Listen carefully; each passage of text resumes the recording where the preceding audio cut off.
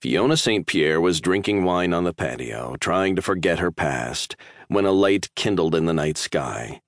She stared, frowning.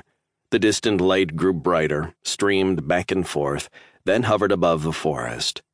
It was barely larger than a star. A flare? Perhaps an airplane or comet? It hung like a will-o'-the-wisp from a fairy tale, a luminous eye. Fiona shuddered. The orb she could swear was staring at her. Cold wind blew. The trees creaked, the grass rustled, and her wind chimes sang. Fiona shivered and tightened her hand around her glass of wine.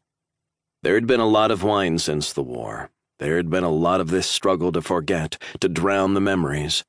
She was not a drunk, of course. Drunks drank cheap beer or hard liquor.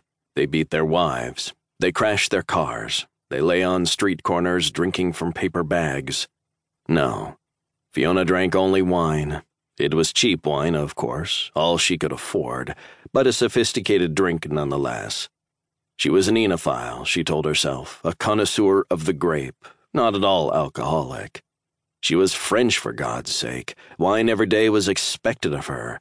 She was not at all consumed with nightmares, not at all the broken, traumatized veteran everyone thought she was. She took another gulp. She rarely sipped anymore. She gulped.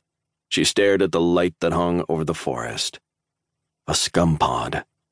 The thought came unbidden into her mind.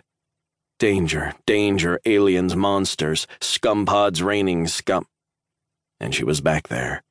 She no longer sat outside her countryside home, her husband and children sleeping indoors just a few meters behind her.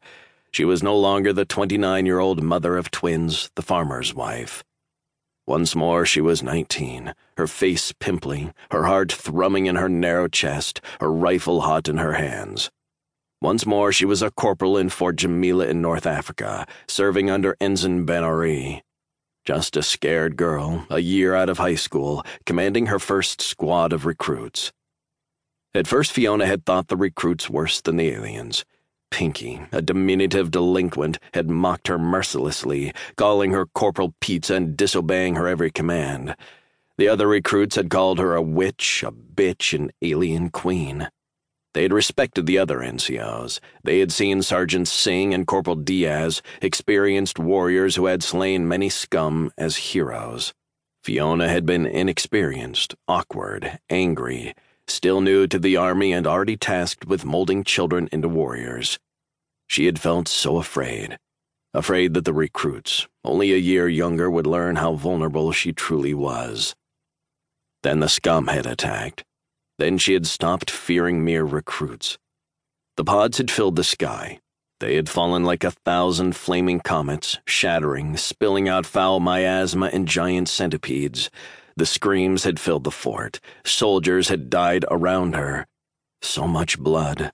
Claws in her legs, scars that lingered. Marco pulling her into a troop carrier and bullets ringing out and another soldier dead and...